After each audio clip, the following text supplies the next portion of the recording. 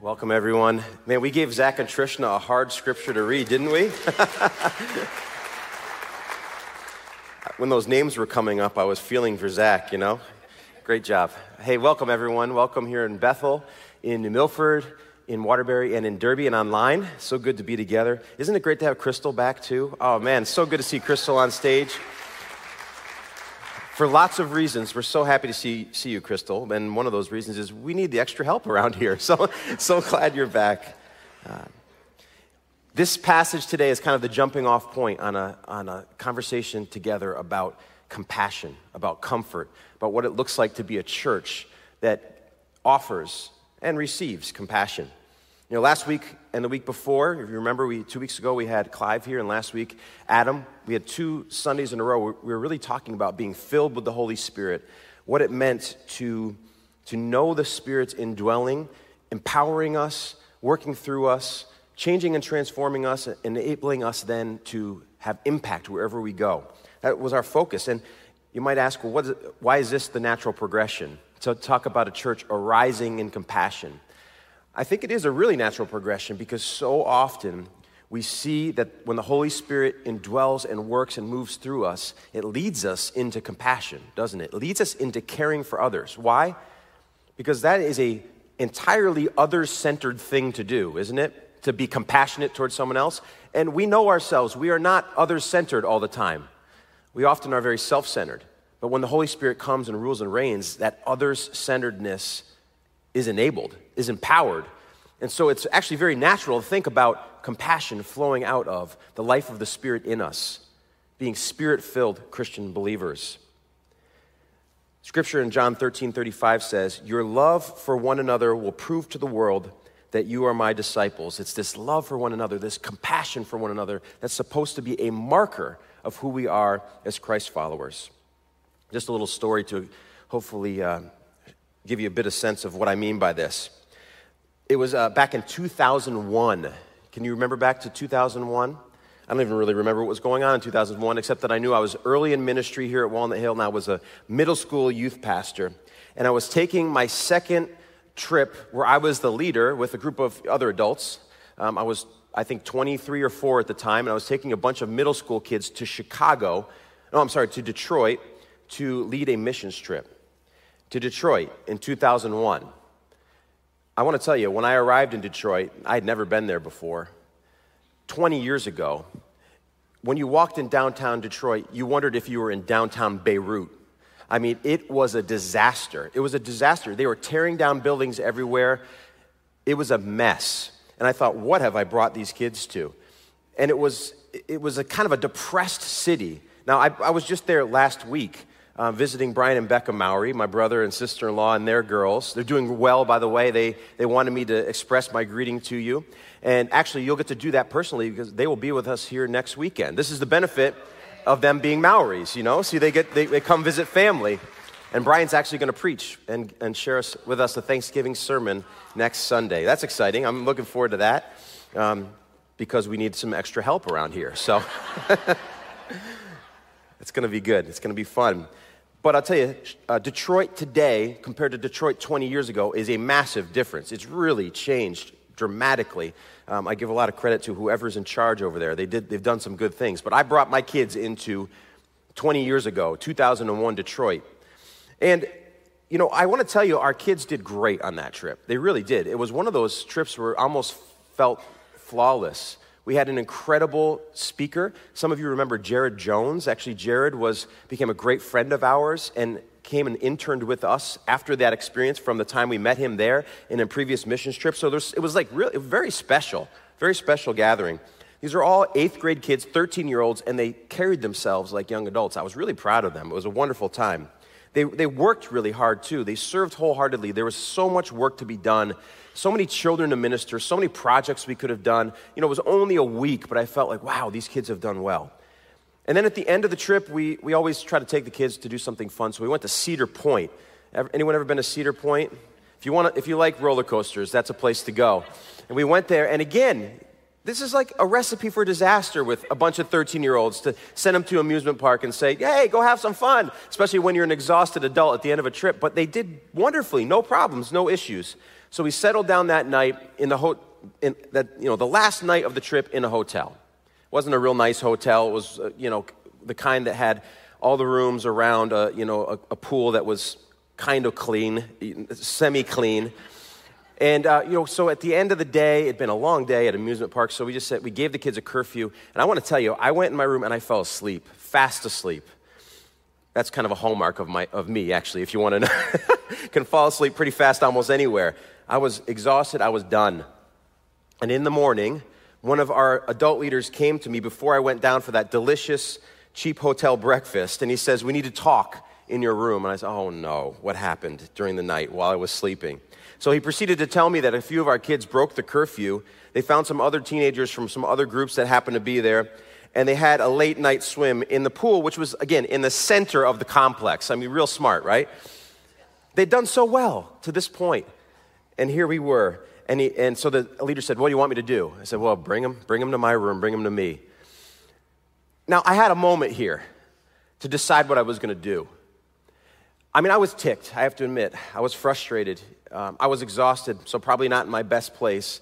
But I remember talking to that leader, and I said, "Hey, I'm going to go easy on them, but I'm going to make them feel a little pain, okay?" So I wish I could have watched them squirm their way towards my room. We have these little funny fantasies in our minds as youth pastors sometimes to see how nervous they were. But I saw as they came through the room, they were nervous. And I wanted them to feel a little bit of the concern that they should have for doing this, breaking this rule. So I asked them, "What do you think your punishment should be?" It was an eerie silence. It was a really eerie silence. And then I said, "Well, what have we been learning all week?" And I think that they thought it was a trick question because, again, eerie silence. Well, we had been singing this song the entire week. Isn't it just like the Lord to have us do this? Out of Psalm 145, 8 and 9. "The Lord is gracious and compassionate, slow to anger and rich in love. The Lord is good to all. He has compassion on all he has made." So I said to them, "I'm disappointed." And I want to tell you, those are the toughest words to hear, right? When you hear from your parents or you hear from someone you love and respect, when they say you're disappointed, it's about the worst thing you can hear. I knew it was going to hit them hard. And I wanted them to feel that. But then I said, today, not only is the Lord gracious and compassionate, but Craig is gracious and compassionate, slow to anger and rich in love. And I don't think that was blasphemy, because actually we're supposed to embody our Lord in those situations. And I gave him a lot of mercy in that moment. The New Living Translation reads that same passage a little bit differently. It says, "The Lord is merciful and compassionate." And I want to tell you, the kids knew they didn't get what they deserved that day. That was mercy. There should have been more of a punishment. But they walked away knowing that they had really been shown mercy. And that was what I'd hoped they would feel. They knew it. Similarly, our ability to offer mercy and compassion, it's got to come from this reality that our Lord God withholds the punishment that we deserve. It starts there. Do you remember a few weeks back we talked about humility? It starts in this place of our knowledge of the mercy we've received. And we need to be reminded of it all the time, because we can sometimes get on our high horse and think that we're the ones who distribute grace and mercy, but ultimately we're the ones who receive it first before we can ever distribute it. 1 Peter 4:8 says, "Most important of all, continue to show deep love for each other, for love covers a multitude of sins." And this leads us well into this story we've just read today. Now, you might have picked up on a little sarcasm in Trishna's voice about, we shouldn't be doing a food program, but I want to tell you, I should have helped her in the beginning to say, actually, there's not supposed to be sarcasm in that point. But I actually liked it, the way she did it. It was beautiful. I'm not going to say anything before the next service because it was so good. But I want to tell you, first century reading of this doesn't read in sarcasm to what they're saying. It's not a sarcastic statement that this kind of work is for these people and this kind of work, and preaching the word is for these people. I want to tell you, I probably read this wrong for a long time. But if you read it that way, you can easily make a hierarchy of the kind of service that we do. And there's no hierarchy here. In fact, listen to who they appoint. Stephen, and a bunch of other incredible leaders who are what? Filled with the Spirit and also very practically minded. That sounds like a regular disciple or apostle of the Lord, right? These are incredible leaders who have not only the Spirit-filled life, but also they have some practicality where they can administer something. So they actually have an added-on gift here, I think, that is identified and used. Isn't that interesting? It reminds me of some of the things that I see around here on a weekly basis at Walnut Hill. You see it when people go out to Acts 4 ministry in Waterbury and serve, bringing the most needy in that community the basic needs that they have, like furniture, beds, simple things to get them through and get them moving forward. We see it in our food pantries here in Bethel and in Derby, where people get fed, people get the basic needs, and they get the dignity of being treated with love and respect as they come. You know, that leads to something, friends. I've seen it lead to incredible stories. Even very recently, I heard the story of a family who were so touched by the way they were treated coming through the line that they ended up one of them dragged the others into church, and they become regular parts of Walnut Hill. And they're finding Jesus, they're meeting Jesus, they're growing in Him. It's like so exciting. That's just one story of many. That's what happens when the Spirit invades these practical ways of showing compassion and comfort. And we see it start to transform. It's the kindness of the Lord and His people that leads people to repentance. That's what Scripture tells us. Romans 2:4 says, "Don't you see how wonderfully kind, tolerant, and patient God is with you? Does this mean nothing to you? Can't you see that His kindness is intended to turn you from your sin?" Isn't that true? Maybe you think about your own story. Wasn't it the kindness of those who showed love and compassion to you and then demonstrated Jesus through that was part of your journey? I would say for every one of you, you'd be able to say, yes, that was part of the journey for me. We're not just putting food in the backs of trunks in that food pantry, or we're not just caring for the basic needs of those in the home next door to us here, or bringing something that's really necessary for someone in our community, just a basic need. It's not just a basic need. It's really showing the love of Jesus, and I want to show it to you in a couple of ways. I think we see this powerfully in a particular passage of Scripture, and I want to ask us if we'll read it together today. It's going to come up on our screen. It's 2 Corinthians 1, 3 through 7. Let's read this together. All praise to God, the Father of our... Wait a minute. That was a very slow start. Let's try that again. A little gusto here, okay? All praise to God, the Father of our Lord Jesus Christ. God is our merciful Father and the source of all comfort. He comforts us in our troubles so that we can comfort others. When they are troubled, we will be able to give them the same comfort God has given us. For the more we suffer for Christ, the more God will shower us with His comfort through Christ. Even when we are weighed down with troubles, it is for your comfort and salvation. For when we ourselves are comforted, we will certainly comfort you. Then you can patiently endure the same things we suffer. We are confident that as you share in our sufferings, you will also share in the comfort God gives us. Thank you. What is comfort? What is it? Well, if you break down the word, it's to walk alongside someone, to walk with a person. That's what comfort is. And I want to tell you, as a pastor, it's one of those privileges that I get to do with many of you. We call these, often we call them these undesired privileges, the things that you step into that no one could have ever prepared you for, but you find afterwards was an incredible privilege to be a part of. Let me give you a few examples. I've stood with some of you at the bedside in the hospital, praying with you and for those that you're saying goodbye to. This is very hard. It's a moment where compassion and comfort is needed. And I want to tell you, when I signed up for this in 1999 at Walnut Hill, I didn't think of these things. And I wouldn't have necessarily thought that they would be so filled with privilege to be able to do this with you. I've sat with you as you go through the pain of abandonment by the ones that you always thought would be there for you. I've had those heart-wrenching conversations with you as your children make decisions that you know are destructive in their lives. That passage that we just read, both directly and indirectly, suffering is referred to 17 times in 5 verses.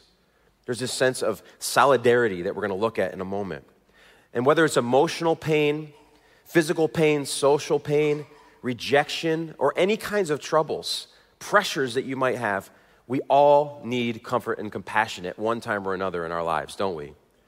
Does everyone agree with that? I know I agree with. I know need that. I know we all need that at different times, sometimes more than others.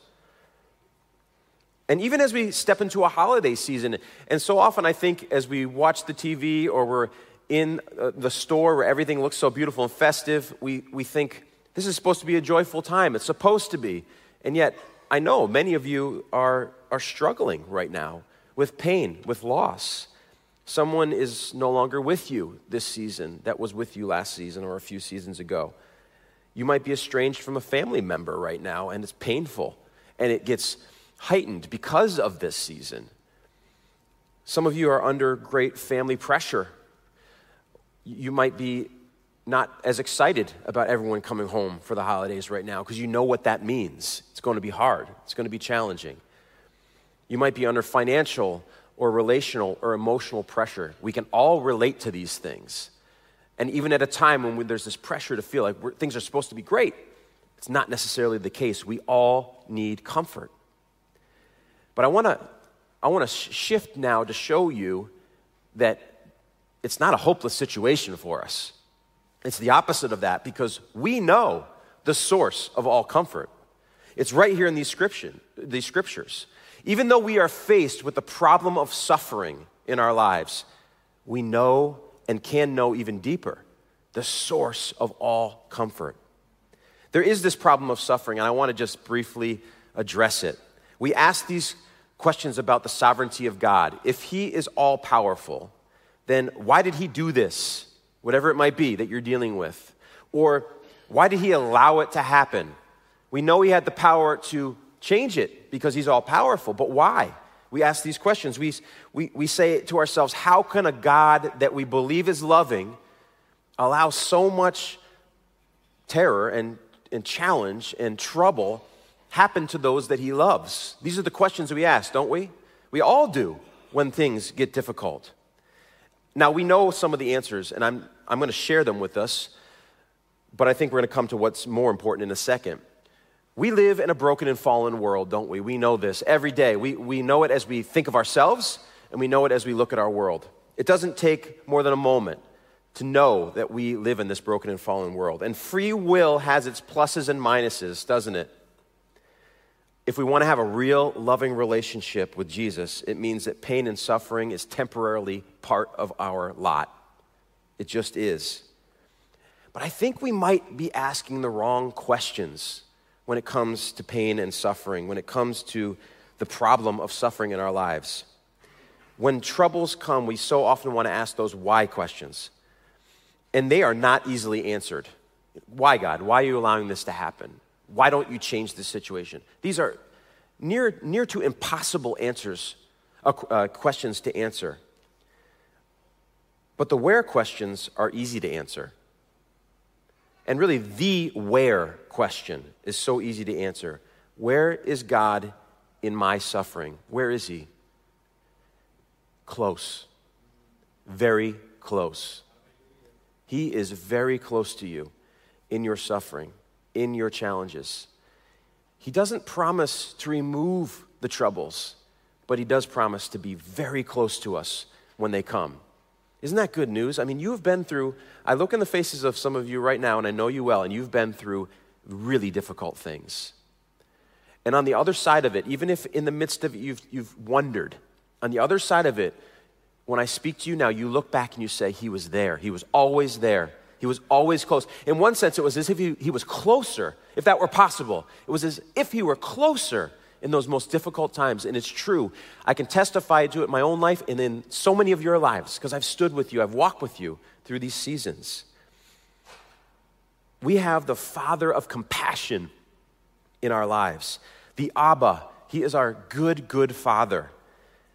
And compassion is one of his strong character traits. And compassion means to dwell with. And ultimately, we see that the greatest mercy and compassion is seen in Jesus coming to dwell with us. And even in the Old Testament times, why do you think the Israelites knew that God was with them? Because he was right there in the tabernacle. They saw with their eyes what God was doing. And we get to see, as we read Scripture and as we get to know Jesus, that he is with us. He has come to dwell with us because he is compassion. He embodies compassion. We are loved by our Father. And we know it because he came to dwell with us. He's the source of all comfort as well. And we can go back to Isaiah again in verse 66, or chapter 66, 13, and it says, "As a mother comforts her child, so will I comfort you, and you will be comforted."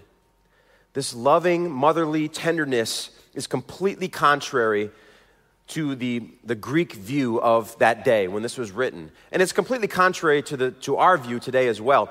When you talk to people of other faiths and you explain to them this loving God who actually knows us and is knowable by us, completely different from what you're going to find in other faiths. The Greek gods, they weren't like Yahweh. They were indifferent to human pain. They had no knowable qualities, and they exerted no influence on the world. But our God is both knowable, and he is very intimately active in his creation, which means he is intimately active in your life. That's the truth. He is the source of all comfort. Then we see in 1 Corinthians 2 that we just read, Paul's assurance is not something that he musters up from within. You know, if I just kind of bolster this into my life, I'm going to feel okay. No, this isn't a feeling of relief or of psychological support to himself. He's talking about this present state of peace that he's experiencing because he has confidence in what God has done in the past, that he will do it again, that he will continue to be the God of compassion, the God of comfort, the source of all these things. See, his past experience plus that promise of future deliverance, that equals his present comfort. Does that make sense? Our past experience plus the promise of our future deliverance, which ultimately is where? In glory, in heaven. That is what equals our present comfort. That's a great equation, I think. That is an equation to live by. It allows us to share in the words of the psalmist from Psalm 46:1. God is our refuge and strength, an ever-present help in trouble. Ever present.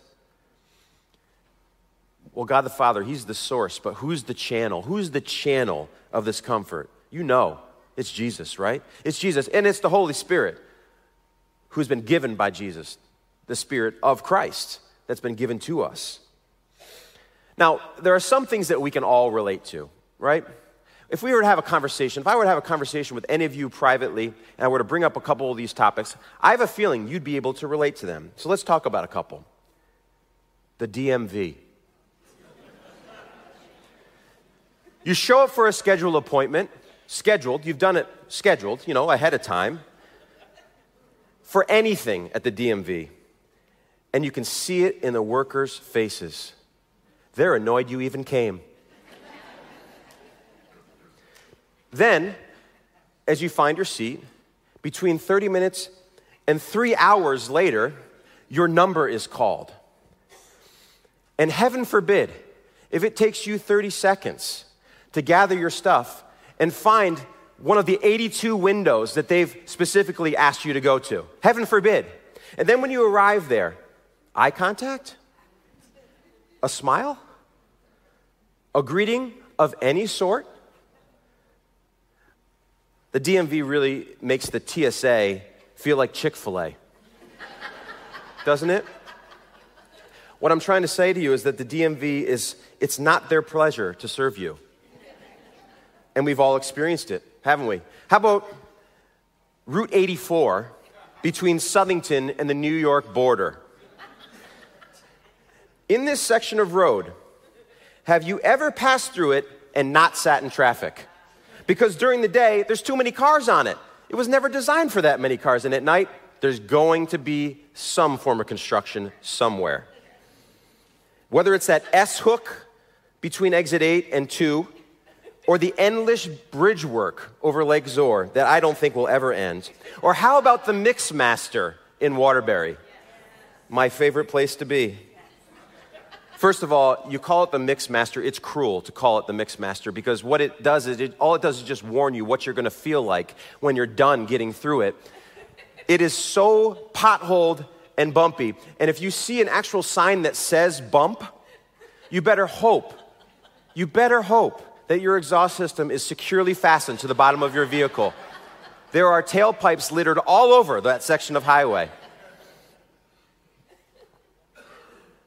I'm here to report to you today that the work on the Mixmaster is not going quickly. And the Mowreys have discovered why, so I thought I'd tell you. Most nights we come home from some sporting activity, soccer or hockey, going from the east to the west into Waterbury. And we live on the west side, exit 18. And when you get to that Mixmaster, all you want to do is get that one last mile to your exit. And, I come praying, hoping that I'm going to be able to get through that space. But it doesn't usually happen. And here's what we found. It's not because they lack workers. No, I counted 1, 2, 3, 4, 18 workers. It's because they only ever have one working at a time. There are 7 people in orange vests having stimulating conversation, and one has a push broom in his hands cleaning up after them. It doesn't seem efficient to me. But we've all experienced it, haven't we?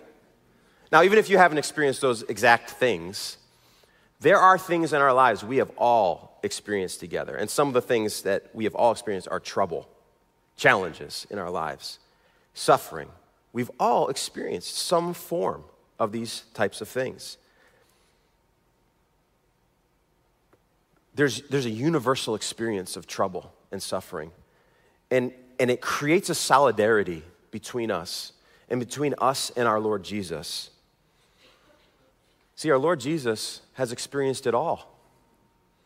He didn't sit in traffic on Route 84, but he experienced the same emotions that come from that kind of experience. He knows what we've experienced. And he's the channel of that source, who is his Father, Abba Father, and our Father. And as we share in Christ's sufferings, some of those sufferings can be persecutions because we are following Jesus, and others can be other things that we go through. His comfort flows. Think of it as flowing over from him to us. Think of it as healthy spring water flowing from Jesus to us. That was the image for me today, this week, flowing into us from him. From the Father through Jesus. 1 Peter 4:12 through 13 on the screen says, "Dear friends, don't be surprised at the fiery trials you're going through, as if something strange were happening to you. Instead, be very glad, for these trials make you partners with Christ in his suffering, so that you will have the wonderful joy of seeing his glory when it is revealed to all the world." Now, some of Christ's sufferings was replicated in Paul's life, and he's talking about that as he comes to that passage we read earlier. And most of us won't likely experience exactly the kinds of sufferings that Jesus or Paul experienced, but we too have troubles in our lives, and we suffer. And in those times, what this scripture is telling us is there is an opportunity to draw closer to Jesus, because we will identify with him. We'll have solidarity with Jesus because of the sufferings he went through for us. I can't explain exactly how that works, but I know it does. The Lord does it through his Spirit.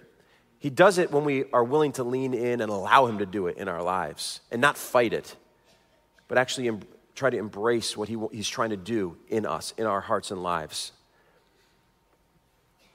But there's also hope in this, because the scripture reminds us that if we are going to identify with him in his sufferings, we can also look forward to identifying with him in his resurrection.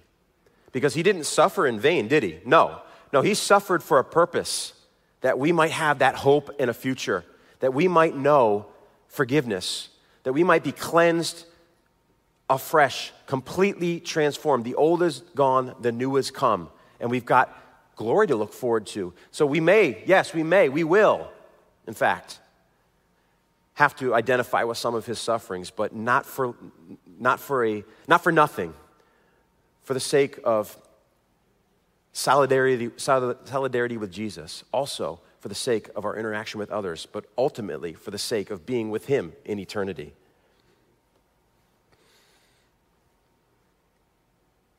So how does it work then in us?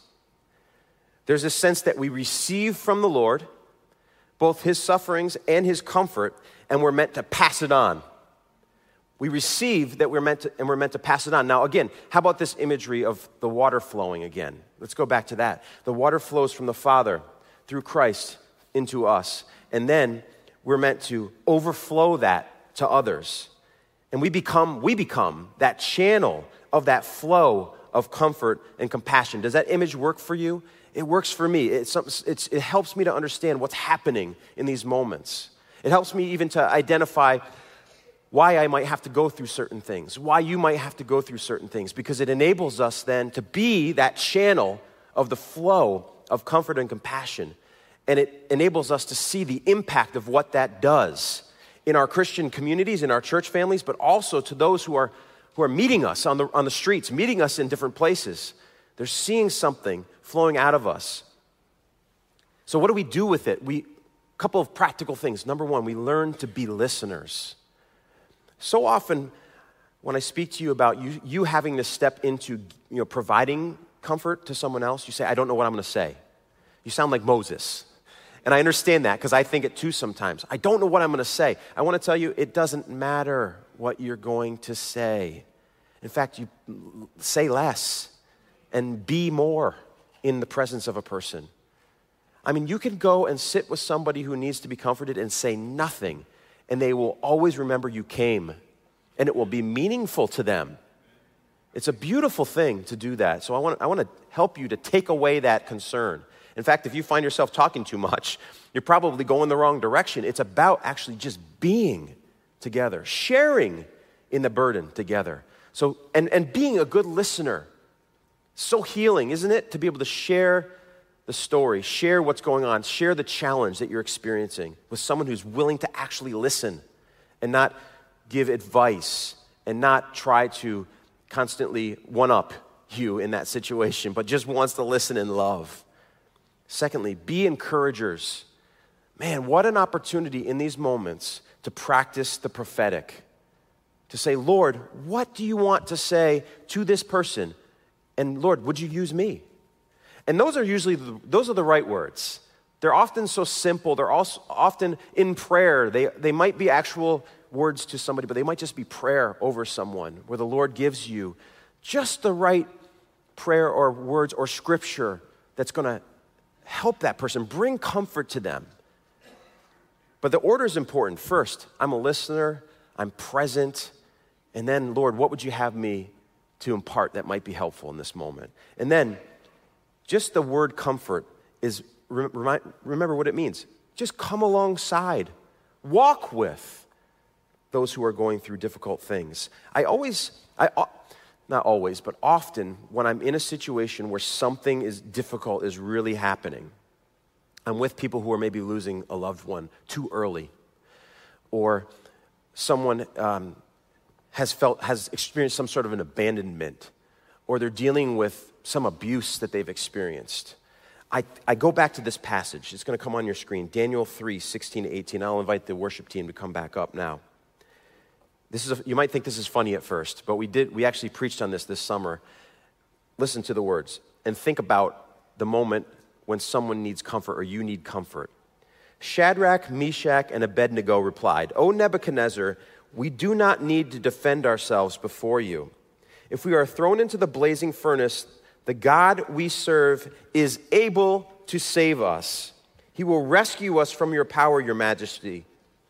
But even if he doesn't, we want to make it clear to you, your majesty, that we will never serve your gods or worship the gold statue you have set up. When we come alongside each other and enable us to be strong like that. I mean, this isn't just Shadrach. It's not just Meshach. It's not just Abednego. It's Shadrach, Meshach, and Abednego.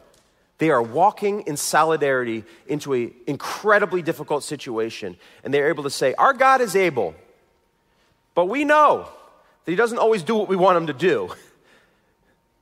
So even if he decides to do something different, we are standing together.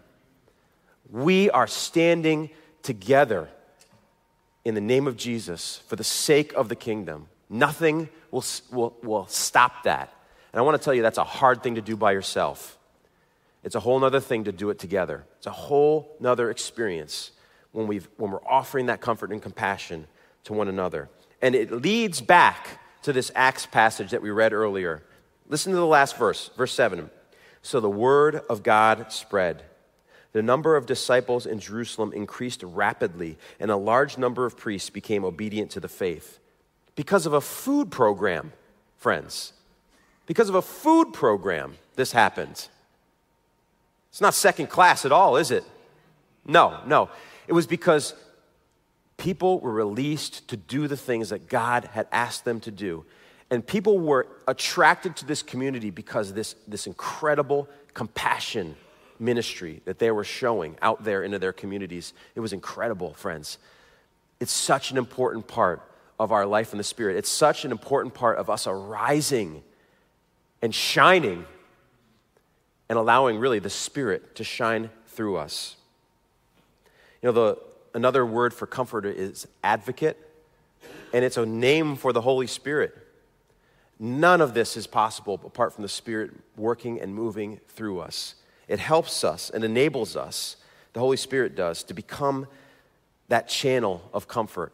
He's the source in and through us. That water pours into us and can overflow us. And it doesn't mean that you have to be, by the way, overflowing with goodness every single day. Because I want to tell you, there's times when I get up here or I go to do something, I say, oh, Lord, in my weakness, be strong. I got nothing. And he still somehow can pour that out, pour that, what I don't have, but what he can do in and through me by his Spirit out. And I want to encourage us, friends, to be that kind of church. That's the kind of church we want to be. I think we are, but we can be that kind of church even more. We want this to happen, don't we? Man, we want to see the number increase. We want to see the most unlikely come to Jesus. We want to see his kingdom coming, his will being done. Amen?